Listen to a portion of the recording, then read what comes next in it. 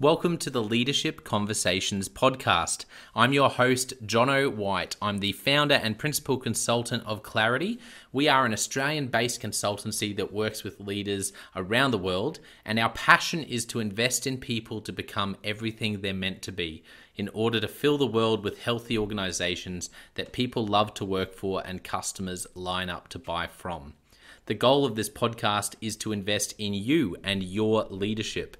If you're just joining us for the first time, then feel free to check out consultclarity.org. That's our website, consultclarity.org. We have so many free resources on there, the most popular being our 7 Questions on Leadership series. We've had more than 1,500 leaders from around the world in all different sectors give their in-depth answers on leadership, what books they love, what they found most challenging, the most meaningful stories, how they structure their time through the day. That's free, so go and check it out.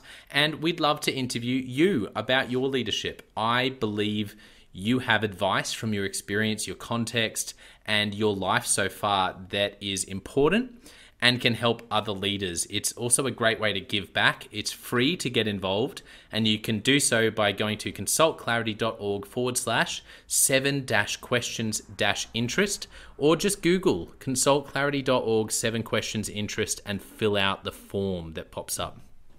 We have a free resource for you on our website. It's called Leadership Survival Guide. It's a 57-page ebook. It has interviews with 10 world-class leaders, and you can go to consultclarity.org. It's right at the top, and get that today. We also have a daily email that we send out to over 15,000 leaders, and that email contains the highlights, our best content from our podcasts, our blog, my book, the books that we're loving that are out there about leadership.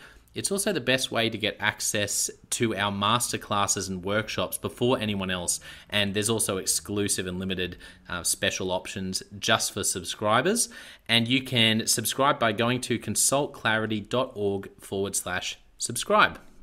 Now, my gift to you is to work incredibly hard to provide the best leadership content I can to invest in you and your leadership. So if you're finding our content helpful, if you find this podcast helpful, then your gift to me could be this. If you do find it helpful, then write a review or rate our content and make sure you subscribe or follow. I can't emphasize enough how helpful that is. It really does help us to get the word out there so we can invest in more leaders to become everything they're meant to be. It also means a lot to me personally when people like you and people in our community share our content on social media. So if you do that, then please do look for me, Owoh White, to tag me, and look to tag Clarity on whatever platform you're on. And our team, including me, I'm always looking to see when people have mentioned us so that I can engage with you. And also we look at sharing content. So if you write something about something we've done, there's also a good chance we'll share that with our followers. So if you could do that, that is a massive, massive help as we try to invest in as many leaders as we can around the world. Last of all, you can check out my book about how to deal with difficult people even if you hate conflict. It's called Step Up or Step Out. It's available on Amazon. You can just look up Step Up or Step Out Owoh White, or you can go to store.consultclarity.org/book and check it out there. I have coached leader after leader after leader, and in more than 50% of the sessions, this topic comes up. How do I deal with this person? I'm finding it really difficult, and I just want to find a way that doesn't blow up to just to have a difficult conversation, to lead them better. How do I do that? There's a 3-step process that I outline in this book that I believe can help you.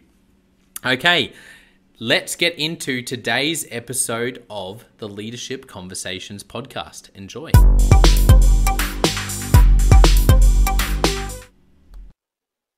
Welcome to episode 10 of the Leadership Conversations podcast. And today's guest, I have to admit, we were just chatting before we started recording, and I'm particularly excited about some of the things that our guest is passionate about with leadership, and so I think it's going to be a great conversation. Today's guest is Dr. Jeremy Owoh. He's the Superintendent of Schools for Jacksonville North Pulaski School District, He began his career in 2003 as an English teacher at Parkview Magnet High School in the Little Rock School District. He served as the Dean of Students at Mills University Studies High School in the Pulaski County Special School District from 2008 to 2009, prior to being named the Assistant Principal at Ridge Road Middle School in the North Little Rock School District. He served as a principal at Fuller Middle School in the Pulaski County Special School District before being named principal at J.A. Fair Systems Magnet High School in the Little Rock School District in 2011. Dr. Owoh served as the Assistant Superintendent of Curriculum and Instruction and Desegregation at Jacksonville North Pulaski School District for 2 years. And in 2017, Dr. Owoh was named the Assistant Commissioner of Educator Effectiveness and Licensure, apologies if I mispronounced that. In September of 2018, Arkansas Commissioner of Education Johnny Key appointed Dr. Owoh as the Superintendent of Schools for the Pine Bluff School District. In addition to his experience in public schools, Dr. Owoh has served as an adjunct professor and instructor, as well as an affiliate faculty member at Arkansas Tech University at Russellville and the University of Arkansas at Little Rock. Currently, Dr. Owoh serves as the Superintendent of Schools for the Jacksonville North Pulaski School District. He holds a Bachelor of Science degree in English Education with a concentration in secondary education from the University of Central Arkansas at Conway, a Master of Science degree in secondary education with concentrations in reading and writing from the University of Arkansas at Little Rock, an educational specialist degree in educational leadership from the University of Arkansas at Little Rock, and a doctorate of education in educational administration and supervision from the University of Arkansas at Little Rock. I think I just said education about 10 times. So in other words, Dr. Owoh has a lot of experience and education in education. He also completed the Little Rock School District Leadership Academy in 2010 and the Urban Superintendent's Academy from the University of Southern California. Dr. Owoh is a member of numerous professional and community organizations, including the Arkansas Association of Educational Administrators, National Alliance of Black School Educators, Junior Achievement of Arkansas, and Goodwill Industries of Arkansas. Governor Asa Hutchinson appointed Dr. Owoh to the Desegregation Litigation Oversight Subcommittee in 2015. He's a life member of Alpha Phi Alpha Fraternity, Inc., and he and his wife, Katrina, are blessed with a son, Jackson. Well, Dr. Jeremy Owoh, it is wonderful to have you on the podcast. Welcome. Thank you. Glad to join you today. I like I said, I'm so excited to chat about the things that you're, I guess, to chat about some of the things that you're really passionate about, because I'm really interested in your perspective on a number of things. But before we jump into any of that, I'd love to, and I'm sure listeners would love as well, to hear your story as far back as you want to go. You know, what's the Dr. Jeremy Owoh story of how, you know, you came to be the leader that you are today? All right. Thank you for the opportunity. Yes, I'm fortunate to have the experience that I've had over these past 42 years. My dad, most people are interested in knowing the background of my last name, Owoh. My dad is from Nigeria, Africa, and in fact, in Enugu State, Nigeria, and he was an international student here in Little Rock, where he met my mom, and they were married and had my oldest brother, Richard, and then the twins, myself and my twin brother, came along, and then I have a younger sister. But I grew up in Southern Arkansas, and educationally, uniquely, since my dad, and I was able to share this with my staff and my students at times. My brothers and I had some speech issues growing up. My dad had a significant accent, and so and that caused us to have some speech issues in early elementary, primary grades. And so kindergarten, first grade, I struggled with just the whole reading literacy skills part. And I had a teacher who really took ownership and took time to work with me after school and during the summer to make sure that I didn't have to be retained. And because of Wow. that, I was able to matriculate on to the second grade. And she continued even during the rest of my elementary years on through fifth grade, continue to work with me and provide different resources for my mom to so that she could work with me during the out of school times, after school or during the summer. And because of that, I really grew a passion for reading, and so I was always reading from that point on, and actually became a gifted and talented student. Um, and then, Wow. of course, in 11th and 12th grade, I was taking AP English courses. Loved those literature classes. In fact, when I matriculated to college, the University of Central Arkansas, I originally became, I declared a business major. I was planning to be a marketing major and Mm. obtain my marketing degree. And all the way up to my 12th grade, the end of my junior year, um, I kept thinking to myself, I love marketing, but I'm not really sold on doing it for the rest of my life. This is not where Mm. I'm passionate about. And so I remember the literature classes that I had and really love the whole thought behind teaching literature, grammar. And so I decided to take one class that summer in education in the education department. Loved it. And from that point on, I changed my major from marketing to English education. And so I became an education major and loved it ever since then. I interned um, a year later at a local high school, Parkview Art Science Magnet High School in Little Rock, and they hired me the following year after my internship.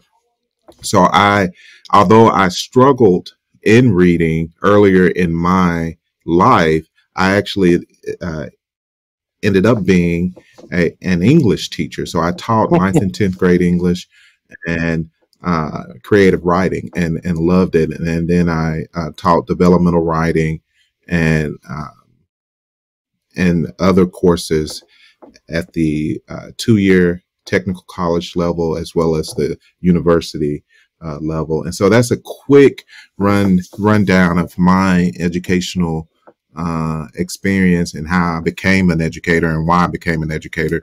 I really feel like, we hear it all the time, but this is really true to who I am is that to whom much is given, much is required. And because I had Mm. so many educators and mentors who gave back to me, who sold into me and gave to me to make sure that I was supported and successful. I felt like it was my responsibility to also pay that forward and to give back. And I continue, even when I became a teacher, I always wanted to have the most impact. So I always planned wherever I could be, wherever I could serve, I wanted to have the most impact. And that's the reason why I became an administrator, so that because I knew that when I closed my classroom door, I would be able to influence those 30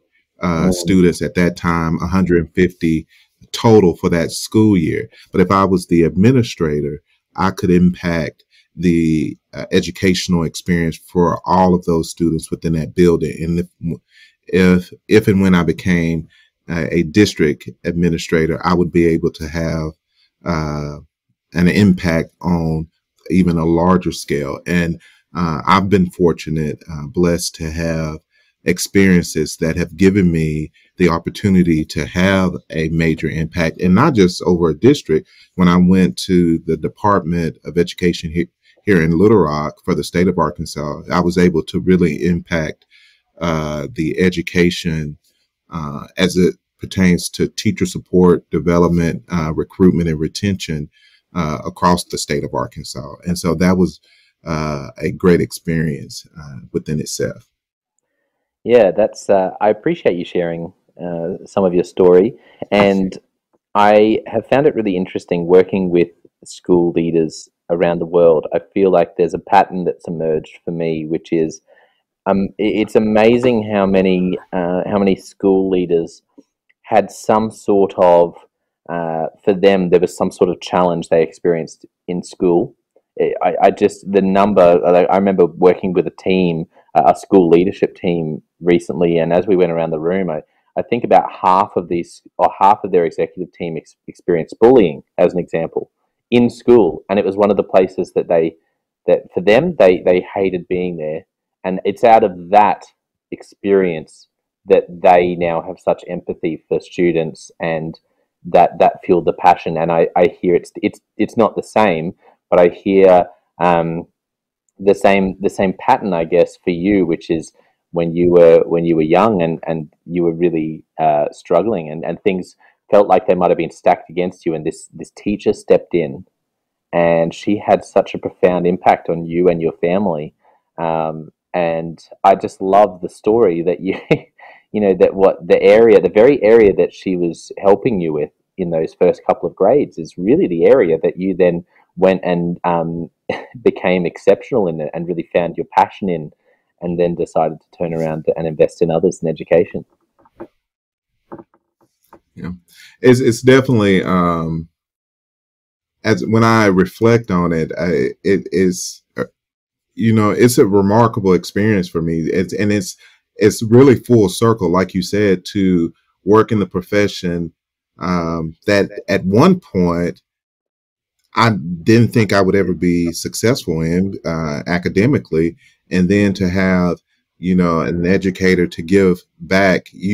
I I personally see the impact that one educator could have on an individual's life just from personal experience, and to me, that's really like you said, where the passion developed, because I wanted to be able to do the same thing. And from a student, as a student who grew up in poverty, um, education, that my teachers always told me that, education is something that no one can ever take away from you. Yeah. And so you have to get as much as possible. Anytime there's time to grow, you make sure that you're doing that. Yeah, that's amazing. Phenomenal story. And I guess as you look back, and I appreciate that you gave us, I loved reading your bio because, like I said, there's so much education in there. It was I just loved your passion for education, and really how you've I guess walked the walk in terms of being an educator, and gone and continued to educate yourself as well. If you As you look back on your career, which like we went through a bit of the winding road in the bio, and then you explained it there. What are some of the moments as you reflect that, similarly to that moment in year one, or in grades 1 or 2, they really played had a big impact on you becoming who you are today?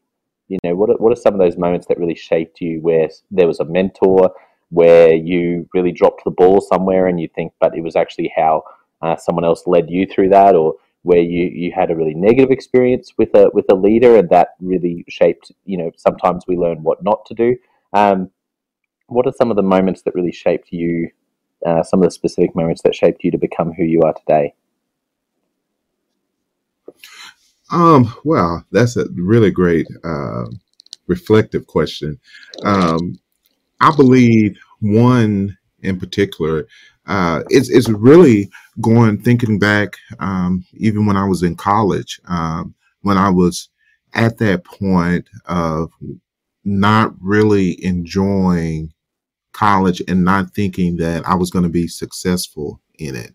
I didn't like the business courses. And I had Dr. Theman Taylor. He was a professor at UCA, and he was the one, and he taught history. And he told us during one day, we were at a program, and he was speaking, and he said, you have to find something that you're passionate about.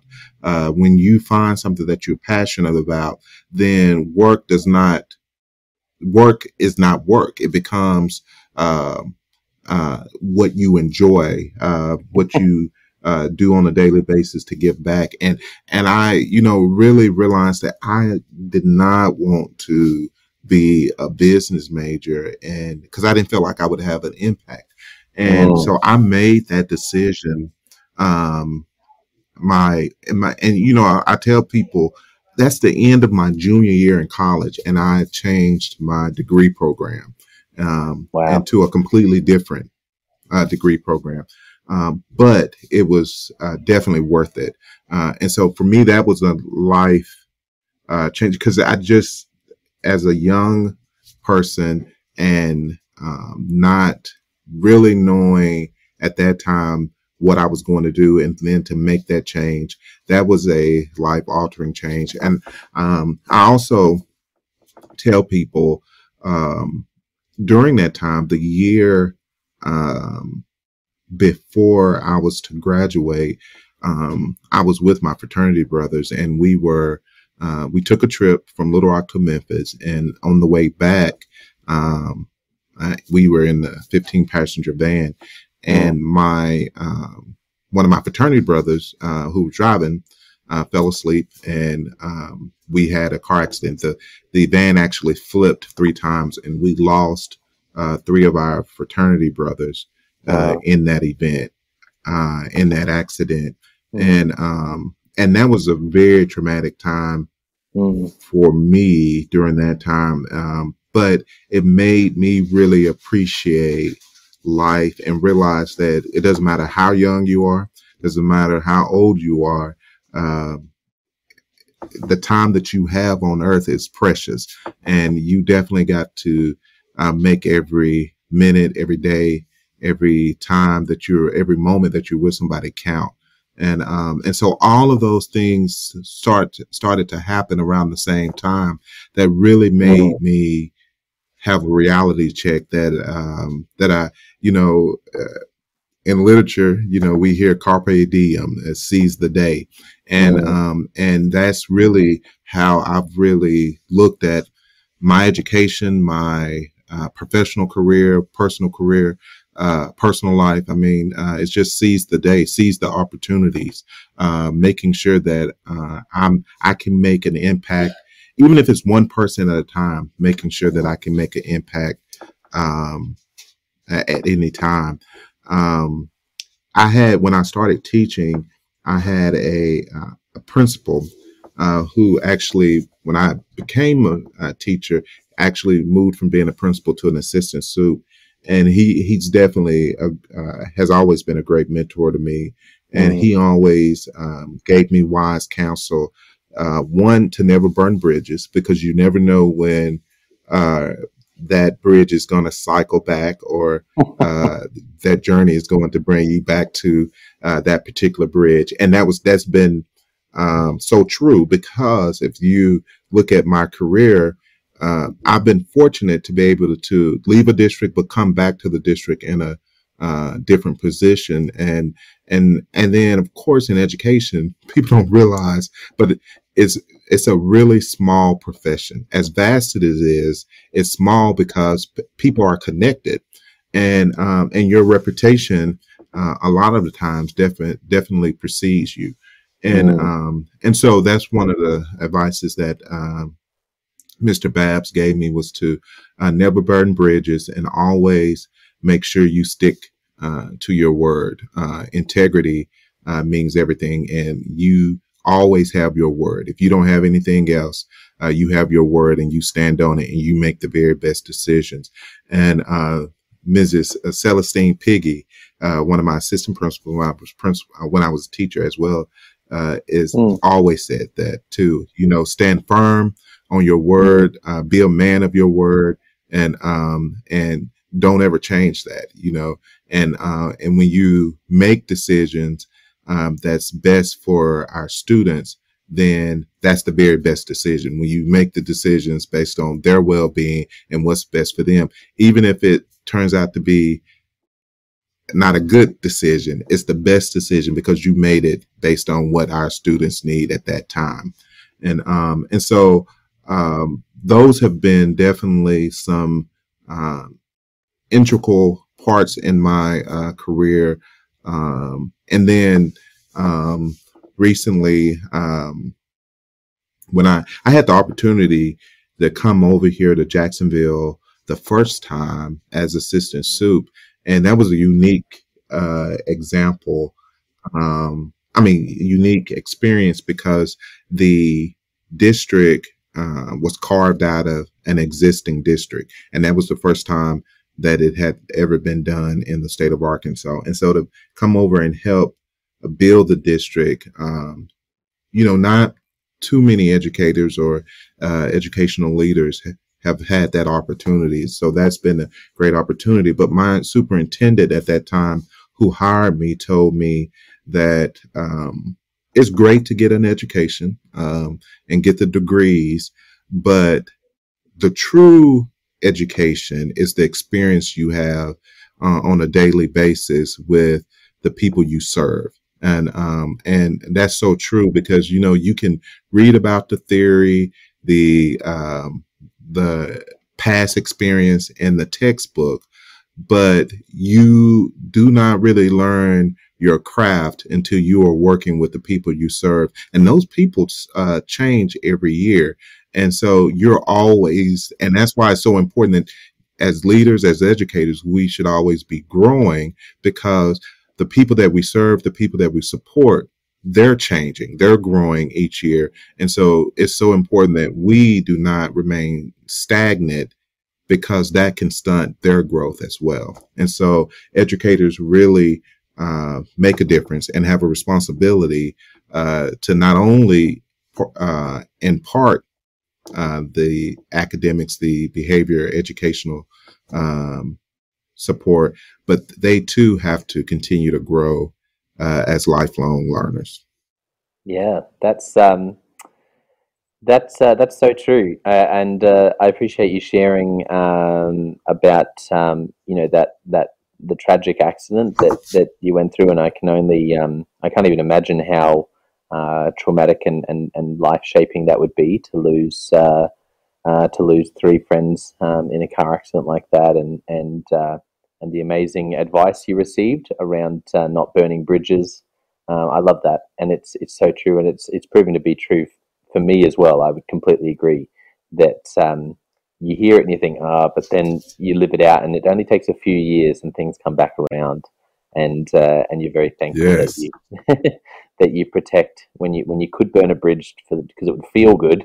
You don't, and you choose another path, and it works out for the best. Yeah, that's excellent. So I'm interested to ask you about for you, when it comes to building a culture, whether it's in a classroom, whether it's in a school, and particularly across across a whole region, for a department, what is it for you that really defines culture, and anything specific for education? And a lot of these principles usually go beyond industry, and they're quite universal in my experience, that you found is really helpful for investing in culture. Well, and I think the culture is really the pulse, the pulse of the organization, the things that are happening behind the scenes, the things that are happening, and the tone, the theme, the whole, I guess, persona, for the lack of a better word, of the organization. Like what really the attitude and the behavior of the organization, and so for me, school culture or district culture is really important. I mean, if you're going to um, build an instructional setting or environment where students, and we call our students here in Jacksonville scholars, where they will be successful and where our staff members will continue to grow, and we could continue to increase their capacity, then the culture has to be addressed. And I think the way that you can really influence culture is the relationships, because relationships can either grow it positively or it can impact it negatively. And so you have to invest in the people who you work with and who you serve, and you cannot expect to do anything else within the educational setting within the organization without building those relationships first. And that's teachers with students, teachers with parents, principals with teachers, support staff members, students, parents, and even for me as a superintendent, community, my staff members, my scholars, my parents, relationships. You have to build authentic relationships before you can do anything else. Before you can even crack open the text to teach, you have to build those relationships. Students are going to respond favorably, and positively if they have relationships with that teacher. A teacher, and I always tell my principals this, because I believe it as a leader.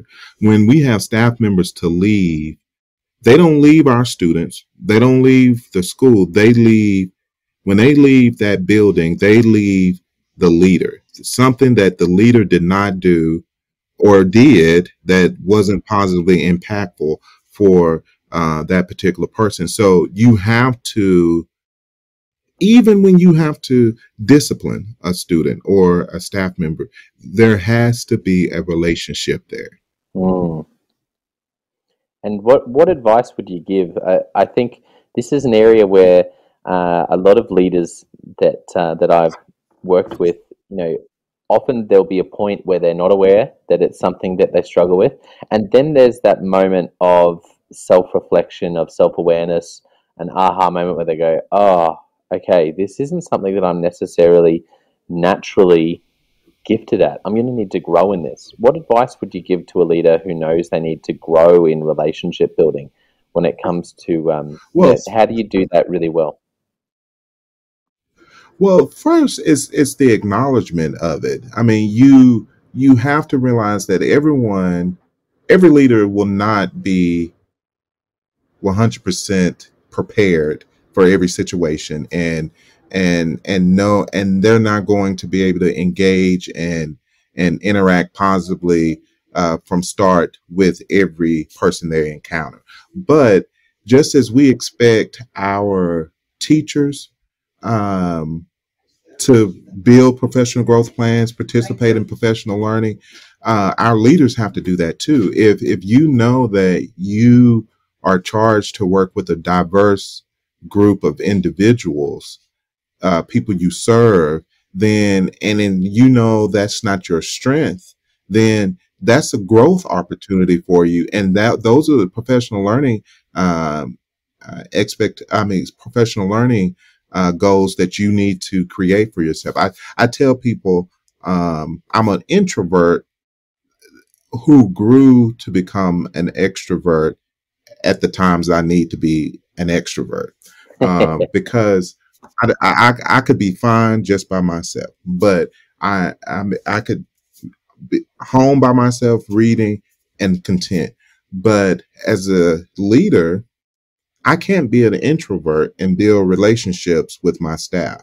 I can't be an introvert and lead and make the tough decisions that need to be made. I can't be an introvert and build the relationships within the community or initiate the conversations that have to be had with my board members or with my parents or with my staff members. And so I have to take ownership of that and look at the aspects of my personal and professional life that I need to grow in.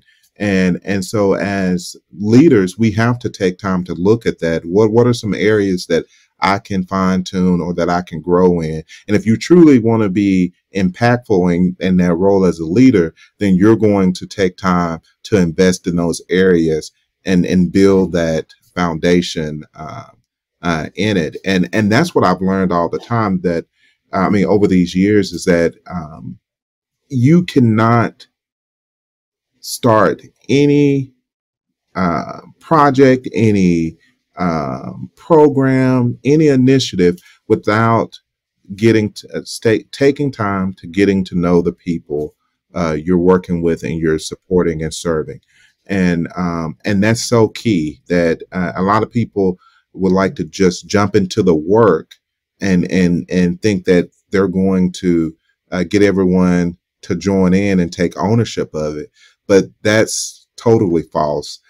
People are going to work hard for people that they know, and one, that they know that they care about them, but also Mm. that they've taken time to get to know them and build those relationships. So before you can jump into any major work, you have to make sure you invest in getting to know the people around you and giving them the opportunity to get to know you. So a lot of times, as leaders, we're so quick to talk all the time and have all the answers, but we need to listen more than we talk, and respond, because we don't do that enough. And I think a lot of times we miss out on the important things because we're always talking and not listening.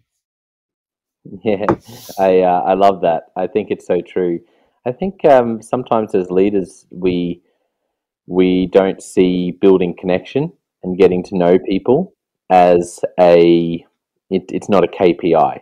You know, it's not a I've got more important things to do, and I think it's really helpful to realize and have that lens to understand that before you're going to achieve anything significant with a group of people, I love what you said. They need to know that you care, and they need to feel known. They need to they need to have a sense that you know them. I think there's a book by Patrick Lencioni about employee engagement, and he talks about one of the three big things that disengages employees is a sense of anonymity.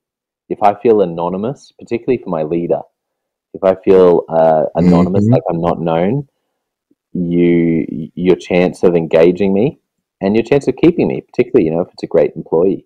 I think we really underestimate the significance of what you just said. Yeah. And I think that's we're actually doing a book study across the district. I'm even doing it with my board members. It's called Fearless Schools by Douglas Reeves. And it's talking about building trust and resilience for learning, teaching, and leading. And one of the things that really spoke volumes to me is, as leaders, we have to remember to take the people who are going to be impacted by our leadership, by our roles, take them along with us on the journey.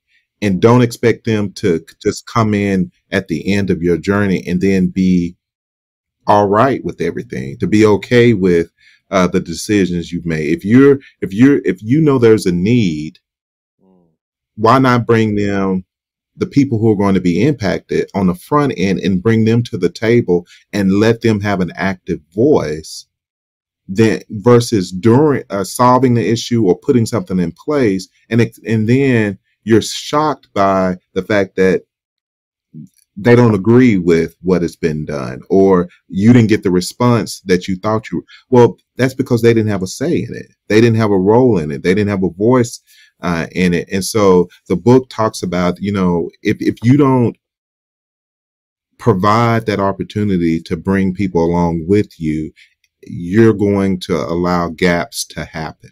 And when you allow gaps to happen within your organization, that allows people to fill in the gaps. And that's how the distrust starts. Because if you don't provide people the opportunity to know the why we do things, the how we do it, when we're going to do it, then they're just going to assume.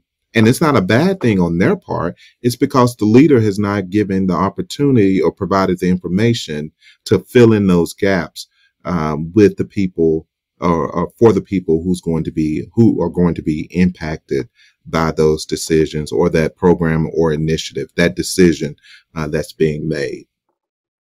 Wow, that's so profound. I've never heard that before. The idea of gaps, but I love it. Can you? Sorry to ask you to explain that again, but I think it's so good. I personally want to hear it again. Can you explain this idea of gaps, and how if you don't fill the gaps as a leader, then others will? That's just blowing my mind. Yeah. So, and I tell you that it really made me pause and say, wow, that's so true. It's when, leaders make decisions, and then even though they think they're going to be impactful for the people or the organization, but they've not provided the opportunity for uh, the individuals to be at the table, to have voice in the process. And so the process is the journey. And so if you don't allow people to walk with you or join you on their journey, that creates gaps of information, of the know-how, or the why behind it, or the understanding of the need behind it. And so when you have those gaps and you don't take time to uh, allow people to understand the need and the reason why, the rationale, then you have then allowed those gaps to form. And then people from all over the organization will fill in their own gaps. The joke with my staff here is the street committee. You always have a street committee. That's the rumor mill.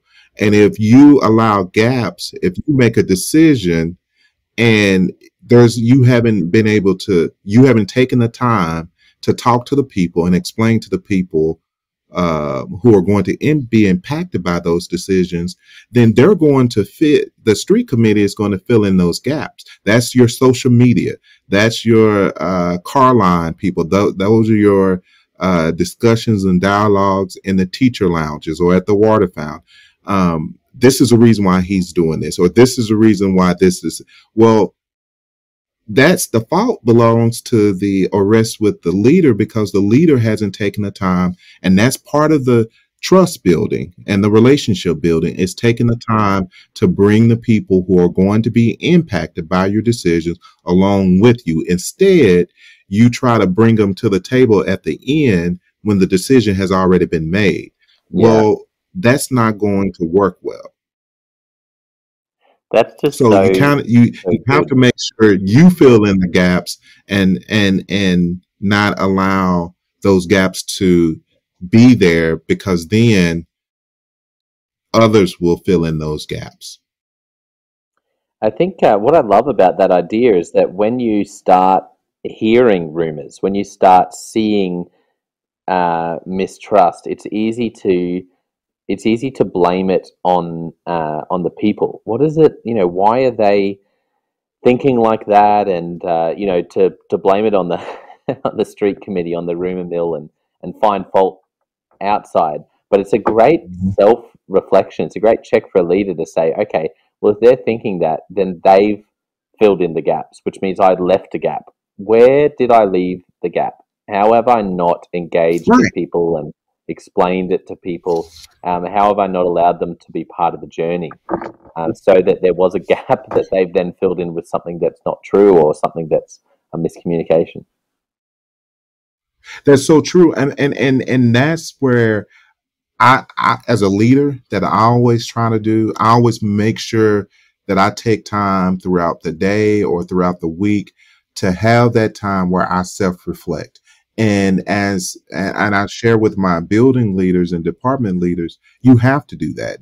How have I communicated effectively? What went well with that? What could have done better? And then actually engage your people. What part of this was clear for you, or what could I expound more on? One of the things in this book, Fearless Schools, that I highlighted, it says, that goes along with what we're talking about now. It says, when employees only hear the announcements of changes without understanding the rationale behind these changes, emotional distance, distrust, and paralyze can follow.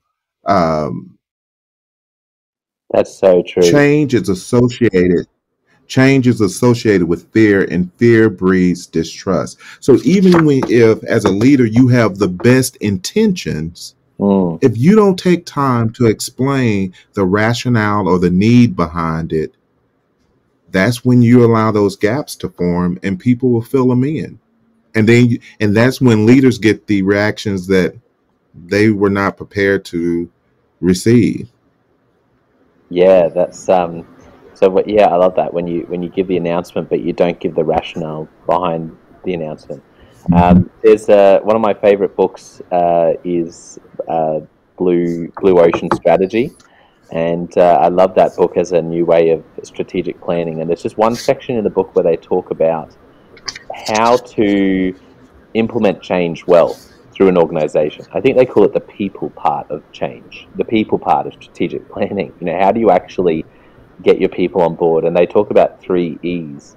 And the first E is engagement, engage with people. The second E is explain, and the third E is expectations. And I feel like what we often do as leaders, if we bring people to the table when the decision's already been made, we're just coming with the expectations. Okay, everyone, this is the decision we've made, Right. and now this is what we need you to do. Here's the change we need you to make. Here's the new way we're doing things.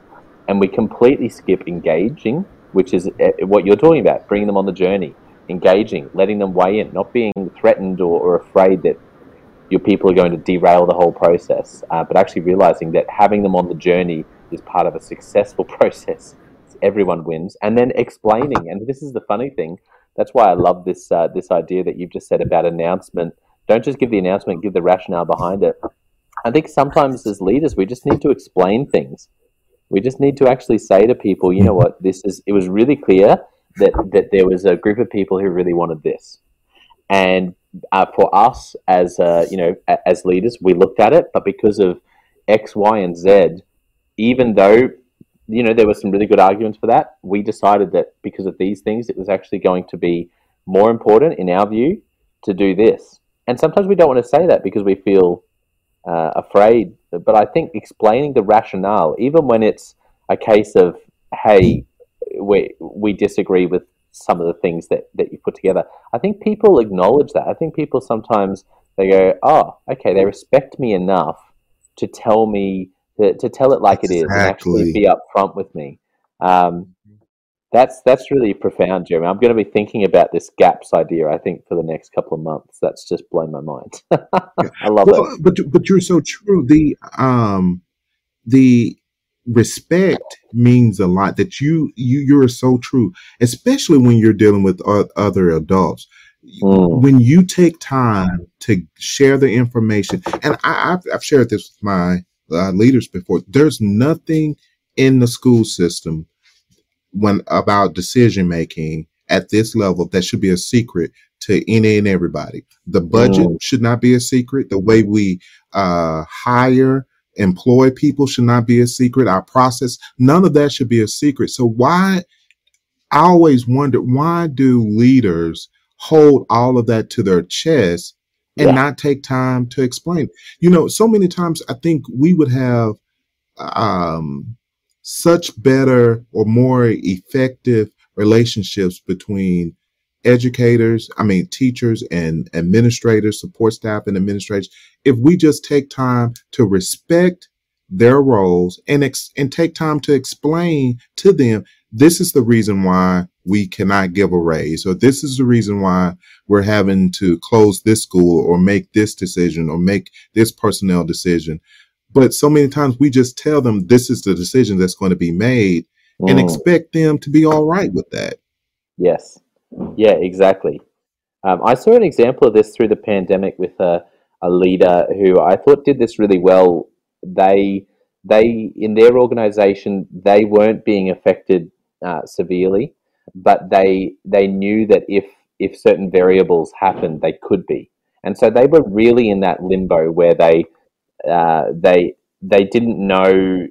It wasn't, things weren't going really badly, but also there was the threat of that. And one thing that I really respected that they did is they got their team together and they said, and it was a smaller organization, and they said to their team, "Hey, this is where we see this could go, and we just want to say that if X, Y, or Z happens, here's the plan." And it included things like, we're not going to let anyone go because for them that wasn't going to be, I know a lot of organizations, they had to take drastic steps, but for them they said that's not our plan. Our plan is that if the worst was to happen in our industry, we would recommend all of us taking a cut of 20%. And they really got ahead of it and really told people. And it wasn't like they were announcing good news, but because they just let everyone into the process and said, we're going through this now, we're watching, and we are worried that these things could happen. So here's what we're thinking. If they do happen, this is what we do. And it was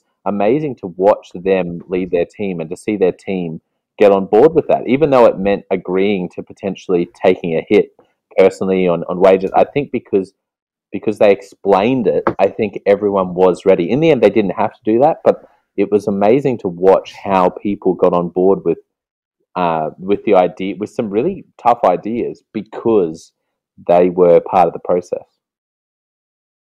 Yeah, I mean, I definitely agree. When I was superintendent in Pine Bluff, one of the things, so I went there because the school district was placed in fiscal distress, Mm, and so I had to come in and make some fiscal decisions immediately, like some major ones in a short time period. And one of those, within that first year, we had to decide to close a school. mm, And when you close a school or even start the process, um, that's going to impact a neighborhood. That's going to impact a group of people. And one yeah. of the things I told my leaders and even my direct supervisor, Commissioner Key, is that we have to take time to explain the reason why. We have to Mm, show, not just explain, we have to show them. And so I went through the budget. I showed them how we were deficit spending, how majority of our students at that particular school, they were being bused across the city, passing to other elementary schools, the liability, the safety concerns of the building, the renovation costs. And so, and they were long meetings, and I wanted to respect each group so that they feel like they had my time. So I met with the mm, students, I met with the faculty and staff separately, and then I met with the parents and community members separately. Because one of the things I always want to remember is that a lot of times our parents are hesitant to come to school events, district events, because they feel like at times they're not as informed or as knowledgeable about the inner workings of a school system as the educators. And so they don't feel like um, they're equals to everyone. And that's a lot of times because when we use acronyms or use educational jargon and don't take time to explain and mm, or just talk in layman's terms, just and so when I met with all of those groups and explained it to them, they were okay. They completely took ownership. This is what's best for the district. This is what we're going to do. What do you need us to do?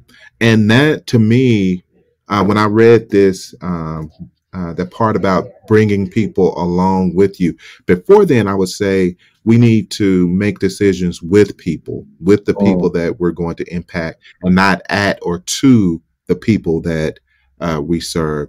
And to me, that's what I connected with. That is that, so many times we are accustomed to doing things to people or at people and not with people. And Yeah. we definitely, as leaders, if we're going to do, make any impactful decisions or changes that need to be made, we have to do those things with people and not to them or at them.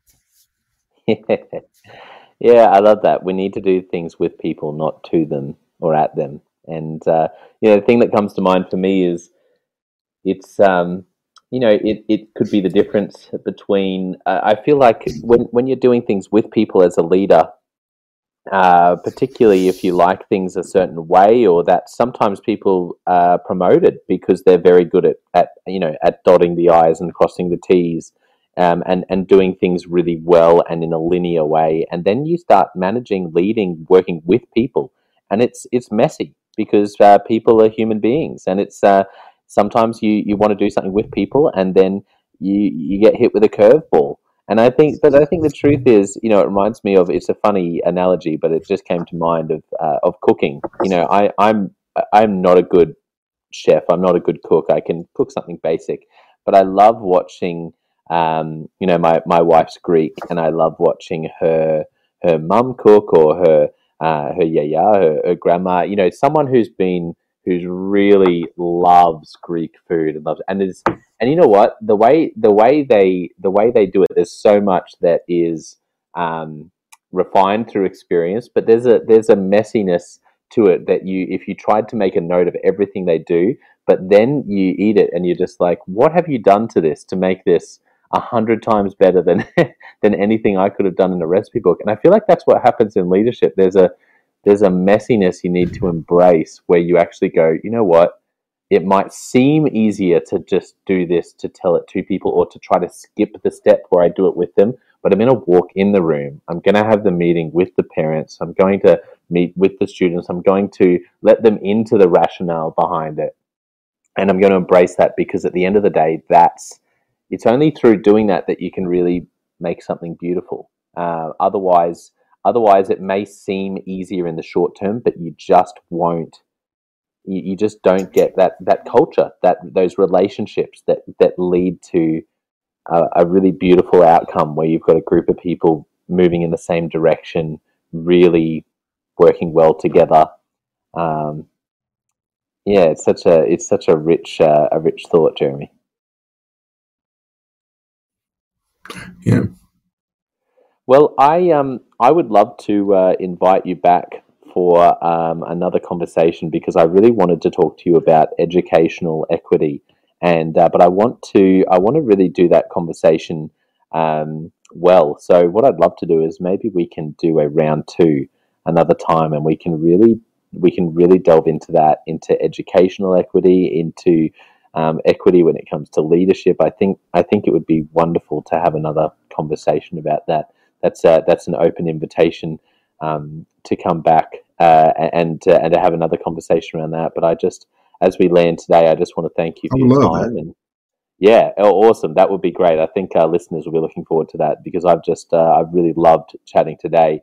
Do you have any final thoughts out of today? No, just I would just say thank you for the opportunity to um, to join you today, and I'm looking forward to our next conversation as we dive into educational equity. That's definitely a passion for me. Mm. A passion of mine is really taking ownership of what equity is, and understanding that equity looks different. Um, and in every classroom, every school district, every community, and so definitely excited to join you again and start that conversation. Yeah, well, I love that. It's a great cliffhanger, because I think I'm going to learn a lot from you when we chat next time about that, and I think a lot of listeners will be on the edge of their seats as well. So stay tuned for for the next time I have Dr. Jeremy Owoh on, and so that brings us to the end of the episode. I just want to once again thank Dr. Jeremy Owoh for joining me, and thank you to all of our listeners for tuning in. The heart of everything we do at Clarity, including this podcast, is to invest in leaders to become everything they're meant to be. And so it's our hope that today has played a role in that, in investing in your leadership and helping you to become the best leader you can be. And a big thank you for subscribing and following and liking and sharing. If you really enjoyed today, it really, really helps us out for a couple of things. If you want to stay in the loop, then make sure you subscribe or follow wherever you listen. And then the other thing you can do is you can share this podcast and share this with your network, share this on social media, wherever, and that helps us to get the word out. Oh, and then the other thing you can do is also leave a review on one of the podcasts, because that also helps us to get in front of more leaders who we would love to impact. But thanks for listening, and we'll catch you next time.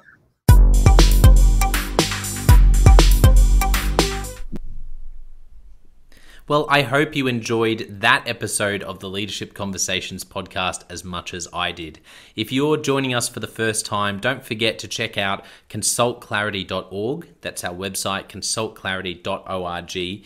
We have so many free resources on there, including our 7 Questions on Leadership series. We've had more than 1,500 leaders from all over the world in all different roles, in different industries, answer these 7 questions on leadership, and leaders give these in-depth answers around how they spend their time, a book that's been significant for them. It's just a gold mine. It's completely free to access, so go to consultclarity.org and look for that. We'd also love to interview you about your leadership. I believe your experience, your life, your context means that you have advice on leadership that other leaders can learn from. Yes, you, if you're going, not me, well, no, I really believe you would have something to add. So if you're looking for a way to give back, it's completely free to get involved. And we would love to interview you through the 7 Questions on Leadership. You just go to consultclarity.org/7-questions-interest, or Google consultclarity.org 7 questions interest and fill out the form and get involved. We have a free resource on our website called the Leadership Survival Guide. It's a 57-page ebook, 10 world-class leaders giving their thoughts on leadership, and that's completely free. It's available on our homepage, consultclarity.org, right at the top, so make sure you go and get that and download it today. And we have a free daily email that you can subscribe to. We send this out to over 15,000 leaders from around the world.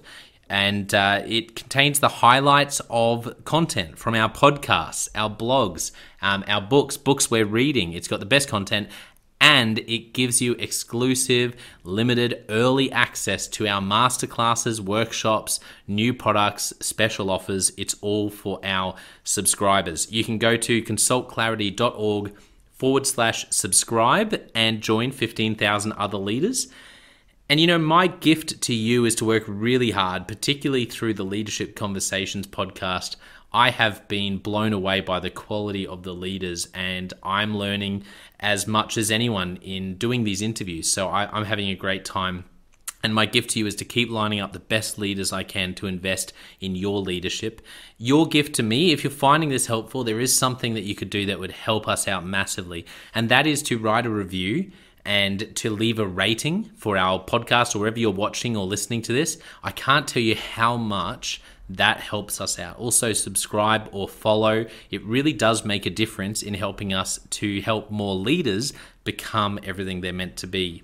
Another thing that means a lot to me personally is when I see our community share our content. So if you do share this or any other piece of content on social media, then thank you, and please do that. And look for me, Jono White, or Clarity, and tag us in your post. Our team is always looking for posts to engage with from our community, and there's also a chance that we'll share your content to go beyond and share it with our followers.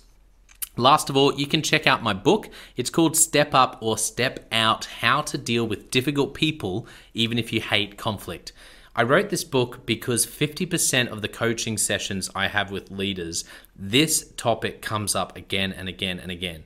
And it's this idea of, how do I have this difficult conversation? How do I lead this person better when I'm finding them difficult? Or in some cases, you look and you say, I think I might be leading a difficult person. They're just quite difficult to lead, or I'm finding them quite difficult to lead. So there's a 3-step process that I unpack in Step Up or Step Out.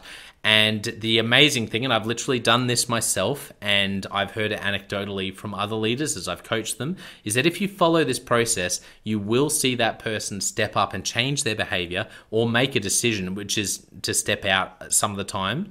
95% of the time, people will step up or step out in just 4 weeks. And I stand by that. It's you have to read the book to understand, but I really do believe in it, and I've experienced it firsthand. It works.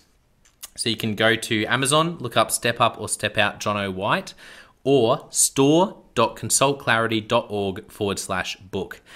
Well, thank you so much for listening. We're going to be back with a new episode next time of the Leadership Conversations podcast.